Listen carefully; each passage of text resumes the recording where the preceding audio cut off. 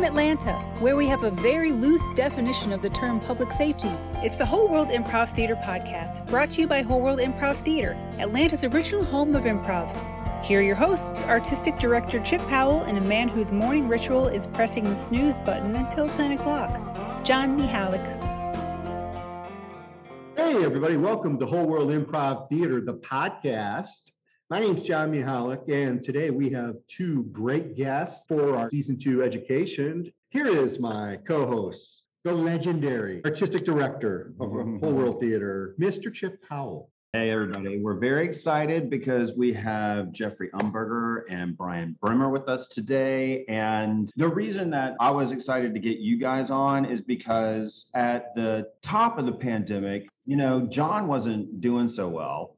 And he decided to take time off. He just wanted to kind of do something. He wasn't sure where he was going to go or what he was going to do. And I said, we need to sign up for a Sketchworks class. So we actually, at the height of the pandemic, we went online with Sketchworks and we brought about 5 other people with us. Mm-hmm. And as a team here, we learn to write sketch. And I mean, we've done it before, but we wanted to get the education on how to do it, how to be effective with it, how to brainstorm. And we got a lot of great ideas out of it. And out of that class, when we came back together, John jumped back into improv and then came to me and said, why don't we do a podcast? And I was like, oh my God, that would be fantastic. So Sketchworks kind of re-inspired him, but also it gave me a chance to change directions and still jump into education with other students and members of our apprentice cast and kind of get things going. So just to tell our audience about the origins of Sketchworks to start with, I think they would be really interested to hear that. Oh, sure. Sketchworks right now is celebrating its 20th anniversary. It was started actually by Jen Kelly, who is now the casting director at Big Picture Casting. She was a talent agent at People's Store, and then now she's a casting director. And while she was at People's Store, I actually worked in the film and TV department at People's Store, and Jeffrey was the voiceover agent at People's Store. I don't know how we all got there, but we all got there. And, as part of the diversifying in your career so you can develop a strong career in the entertainment industry. We all came from the acting background, and I am still a voice actor and was a voice actor then, but Jen had Sketchworks, Jen and Bob and Della. You remember Bob and Della? Oh, yeah. You got to remember. Yeah. So they actually started Sketchworks with Mike Stiles. This would have been around 2000, I guess. And I was actually doing a radio sketch comedy program for a lady that was producing it in Marietta. Jen Kelly came to see that show, and I was emceeing the show, but I was also doing a lot of my characters like Chester Merriweather and different characters that ended up being in Sketchworks. And she saw me and she came up to me afterwards and she said, you're going to be in Sketchworks. So they invited me in. I had to audition for Bob and Della and Jen, which is very funny now that I think about it, but I did, and brought some of my writing, and they brought me on as a producing member. So I was not a founding member, but I came in pretty much in the second year and was a producing member and worked with Jen and Bob and Della for 12, 13 years, developing the education program, producing, I think we did 5 shows a year, which sketch, as you know, you have to write the shows. So there's a lot of downtime between the shows. So we were putting up about, 5 main stage shows a year. Jeffrey came on right after that because he's hilarious. And he actually came on as the assistant sound designer to Dave Barry. And because I remember you were up in the booth, doorbell. You were the doorbell. Ding dong. But I had written a sketch because my grandmother died. It was so funny. She died. Hilarious. It was so funny. And there was this whole thing where she thought before she died that my dad was her brother Hoyt. And so the last time my dad went to see her in the nursing home, she kept saying, Hoyt, is that you, Hoyt? Hoyt? Well, anyway, so I wrote this sketch called Dancing Granny because I had this idea that my grandmother, she died in the nursing home, but that when she died, she actually danced. Like she died and she got up and danced and she was free. That was the whole idea. So we wrote this sketch and I wanted Jeffrey to play the grandma character, to play Granny. So he did. And of course, Jeffrey, I'll let you talk about this, but basically Jeffrey will take a script and he sort of makes it his own. So he doesn't really, he doesn't really do the words necessarily, but he came up with this, but they're always funnier than anything you could possibly write because he's kind of dyslexic. I'm sorry, but he'll reverse things and say, that's what it is. So he'll reverse things. And so he created this character of Granny. And then, of course, Granny dies and he gets up and does this dance. And that character of the dancing Granny in the negligee nightgown with no pants on and the Norman Bates mother wig became an iconic member of the cast for years. I still think about that to this day, and that shit cracks me up. I think it was like right before intermission or something, and so it would be like, oh right. These guys are fucking wacky, and I love them. I don't know if I can get this image out of my mind now. I'm not sure if that's a good thing. We'll have to find a video of it, Mike. We'll show you, John. And yeah, but that was our heyday with Sketchworks. You know, me with Shenester Merriweather, Jeffrey with Dancing Granny, and of course we were writing and we wrote together. And I taught. Jeffrey didn't necessarily. I don't think you necessarily taught, but he would come in and guest with the students to talk about being a main stage cast member. And so we helped develop the education system for Sketchworks as it went on, and it's still running really, really strong, basically under the umbrella of kind of how we structured it. And, you know, we started it because we wanted to bring in cast members. And our idea was we would bring the cast members through the education system. And that way we could kind of bring people up and like pick the cream of the crop for the main stage. Yeah. I don't know if you guys do it that way. You know, and their end goal always was to kind of get on the main stage. And the ones that did, some of them are still there now. Yeah. And we followed a lot of your model, Chip. I mean, you and Leah were our best advocates in the very beginning. We used to do a matinee, John, on Sunday just for Whole World Theater. Well, we did a Sunday matinee and Whole World started coming. Like the whole group would come to the matinee, and many Sundays they were the only people there. So it was that was the whole world show. Sketchworks. Leah's truck would pull up. She would open the hatchback, and she would have a cooler full of drinks and cornhole. And cornhole. Tito's, and we would do the show, and then both casts would go out in the parking lot and just party for hours and hours. So those are great memories. Special. And those were only for you. It's the only reason we did the matinee. Because in the early days, nobody came to Scottsdale for a matinee at 1 o'clock on a Sunday. We couldn't stop the Sunday shows after that because that was it was for y'all. It was for you guys. That's right. Except we did have one show. We were about to do it, and Kelly got a DUI and didn't show up, and we had no way of replacing her. So I think we did cancel that show. Oh, those were the days. Those were the days. Pass outing. Hold on. Wait.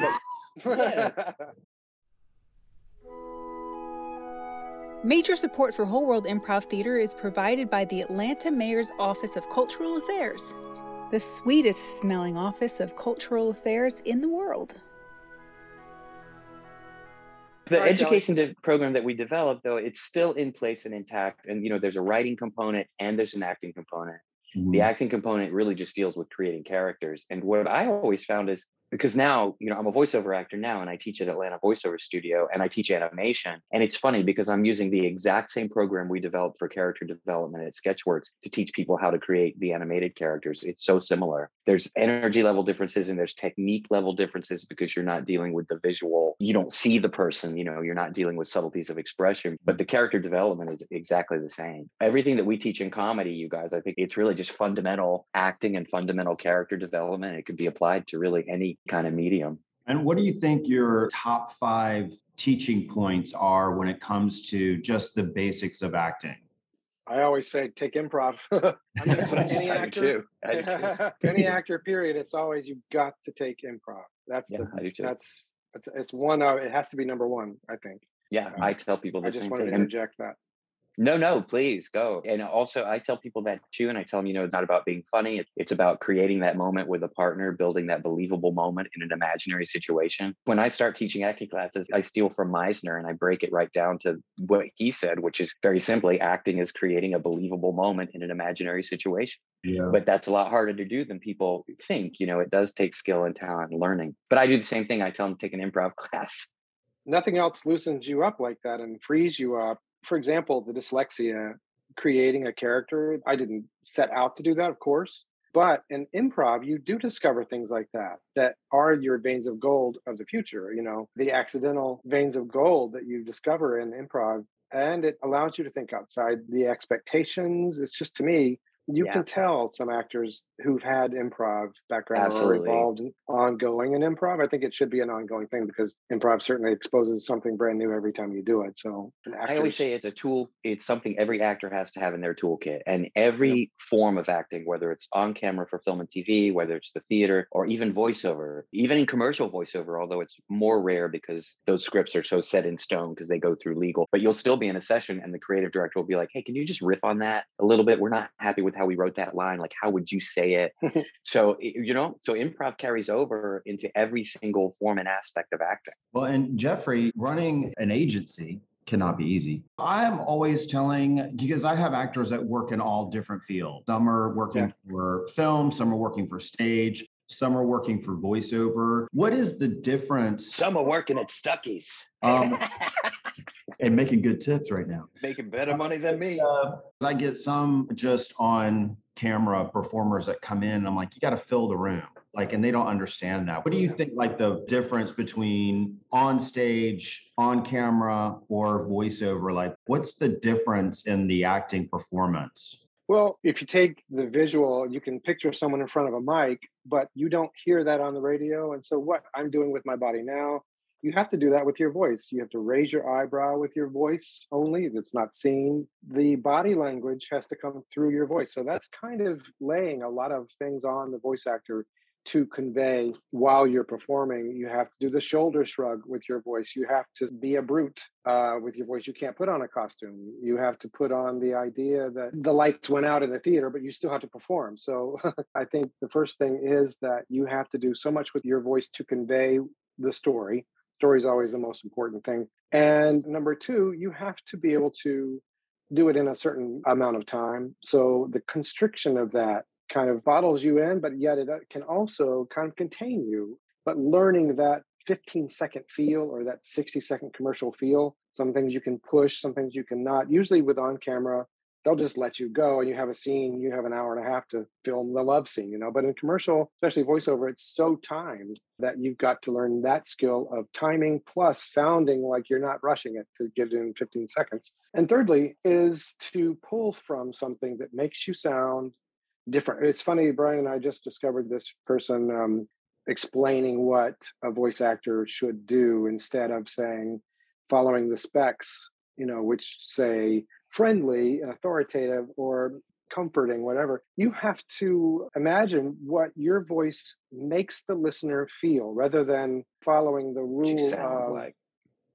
Yeah, it's funny because if you picture yourself in your car or, you're listening to streaming and something that you're hearing in a commercial stops you or makes you think something, that actor should have made you feel that way. The writing should have too as well. But the actor should have done something that made you feel that way. And that should have been intentional. They should have intended to make you feel comforted, intended to make you feel woozy, whatever it is. So that's a uplifted. Trick that's hard for, uplifted. That's hard for an actor to do well. So those things it really takes training and really takes practice, continual time in front of the mic.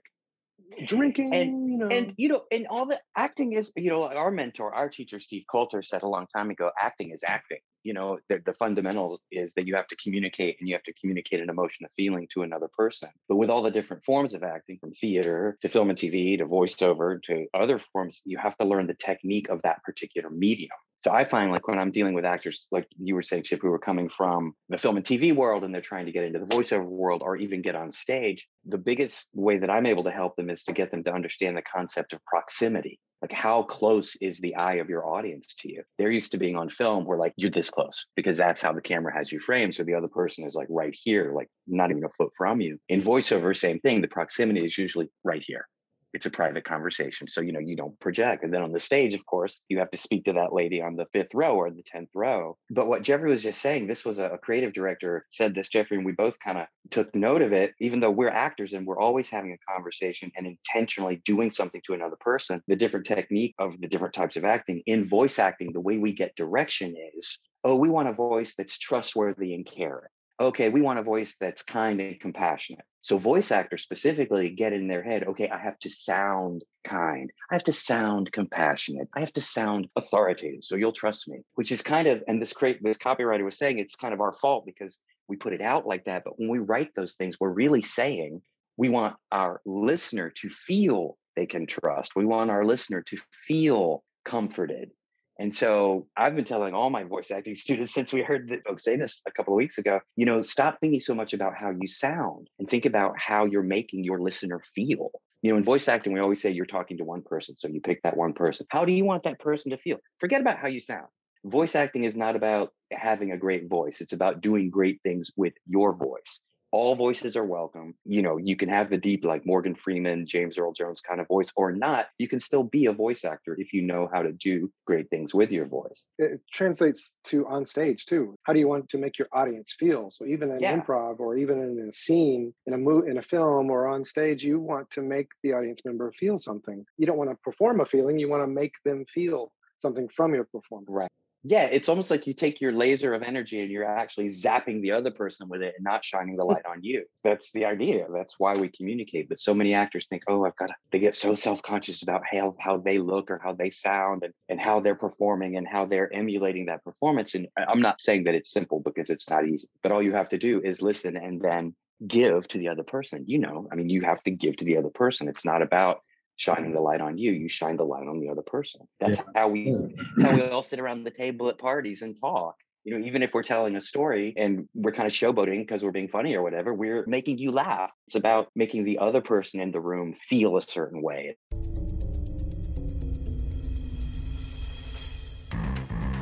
Hey, you've been listening to people talk about improv, so why not try it yourself? Whole World Improv Theater has in-person improv classes for beginners and seasoned actors alike. No prior experience is needed. Our class program is 8 weeks long and full of people just like you who want to learn and have a lot of fun. Just check out our website to learn more or sign up. The website is wholeworldtheater.com, and that's theater with an R-E at the end, because we're fancy. We're co-teaching a workshop. It's only 3 weeks, but with our apprentice cast. And we've been really honing in on the start of a scene. Like, it's not a joke. You're not trying to get a laugh. You're trying to make a connection. Yeah. A student might start with I or me, and we're like, stop right there. You're not even close to making that about your partner. And they love it. But then again, it's also can be sometimes frustrating to get side coaching while you're trying to perform. We've done like weeks and weeks and weeks of intense workshops on Wednesday nights with the actors, because we've got about 44 company. Wow. So we're rotating them in and out of spaces. So there's separation, there's space, and there's all this, but they're really learning a lot more now than I think ever before, because we've got so many good instructors with us right now. Yeah, that's so cool. I love that. That's cool. So you have 40 people that are rotating. What gets them in and out of a rotation? If they're in the apprentice cast and if they're in the main cast. If you're in main cast, your main objective is to come in on Wednesdays and either guide, or like I'm in development for the next 3 workshops. So those folks have brought their ideas to me. So we'll structure those as to what they'll be taught. And then the students are broken up into 3 groups, which are the apprentice cast, which, like you say, homegrown talent. We took those people from the class programs, we've placed them into apprentice casts. The rotation for them is not only coming in on Wednesday, and let's say 1 week they're working on musical, next week they'll be with John and I, and then the following week they'll be over with David learning dialects or accents. And then we change up the whole structure and they rotate again. So our apprentice cast members are also our crew. So they train on light, sound, camera, stage managing, house managing, will call. So they train on those shifts and then they rotate in and out 3 shifts a month so that they have their eyes on the show and they have a full understanding of how the company works and runs every weekend. Cool. That's brilliant. It's so important to know all of it. Every bit of it is a peg in the wheel. Good. I want to come learn from you guys. I know. Quite seriously. You need to know if you have a permit for your personal laser of energy, though. No, it's not permitted. It's not permitted, and neither is our guest bathroom. Okay. Don't tell anyone. Only 24 people listen to this podcast. Oh, good. That's good to know. That's a relief. Mainly our students. I was saying proximity, but also that sense of place. Dealing in voice acting, especially, it's so funny when I always think an actor should be able to be on stage. An actor should be able to be a film actor, understand the proximity of the camera, because it's just like turning the dial down on how big or small you are, just to simplify. And that an actor should then also be able to explore voiceover and figure out what that is, because that's just proximity to the mic. But it's not true. And it's not that every actor can't learn to do it if you have the fundamental, acting ability, because it is just learning technique. But I found some actors just don't want to. Like, that's just not the medium that they're attracted to or drawn to. I'll have some film actors come and take my voiceover class, for example, and they're like, I need to explore this because my agent has a voiceover division too, and why not? And just see. And they realize that it's actually a little more of a theatrical medium, than film acting. Like it's a little bigger and it's a little bit broader. It still has to be, number one, authentic and honest. That's the biggest word I tell any actor I'm teaching is let's find the honesty in what you're doing, whatever the form is. But for some of the film actors, it's just too extroverted sometimes. And I've had film actors who are excellent film actors who are in every project you ever see come and take my voiceover workshop. And at the end of it, they'll come up to me and go, no, this is not for me. They don't like being confined in the booth. They don't like not having anyone else there to interact with, having to completely create that sense of place and do their work as an actor because there's no sets, there's no costumes, there's no other actor. I mean, you're really always just working by yourself. So it's the same, I guess, with stage and film. If I had my preferences, I would just work on stage all the time. I miss being on stage so much. It's where a lot of us got started. I think about it all the time, just like trying to go out and do a legit, because, Jeffrey and I retired from Sketchworks a few years ago because his agency just went boom, boom. And my career in voiceover really started demanding my attention. But once in a while, we go back and we do guests, and it's so much fun to be on that stage again. And lately, especially during the pandemic, I've really been missing that interaction with the audience and just being on stage again. So I hope we can get back on stage soon. But not every actor wants to do everything. And it's okay if an actor doesn't want to do a particular type of performing. Find what you're successful in and what you love to do. That's really what you have to follow. It's been great having people back in the building. We did a lot of stuff online, but you just don't get that, feel, the energy that comes from an audience. And there was this group of Dunwoody housewives that were drunk as fuck. And they were all like, and the one lady just kept talking to me while the scene was, I was like, ma'am, I know that you're out of Dunwoody and you don't have any kids tonight, but you need to calm down. She's like, you hate me. While the scenes are going on, these other people around you paid for a ticket. You need to be respectful. Okay. And I got off stage and I looked at somebody and went, our first heckler. Oh my God, I'm so excited. We've got a heckler again. Oh my God, that is so exciting. Wow.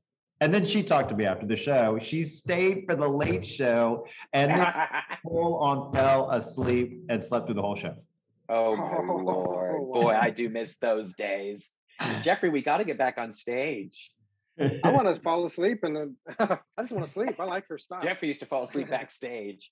I'd be like, wait, you're on. I'd like to point out to all of our future patrons and potential patrons that we will not put you to sleep. We have the best show in town. And we do love Dunwoody, and all Dunwoody women are not representative of future patrons. We love drunk Dunwoody housewives. We do, don't we?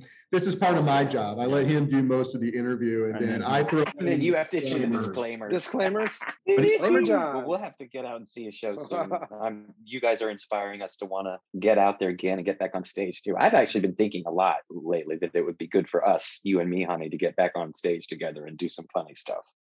Well, that's all the time we have for this week. Join us next week as we continue our conversation with Jeffrey Umberger and Brian Bremer.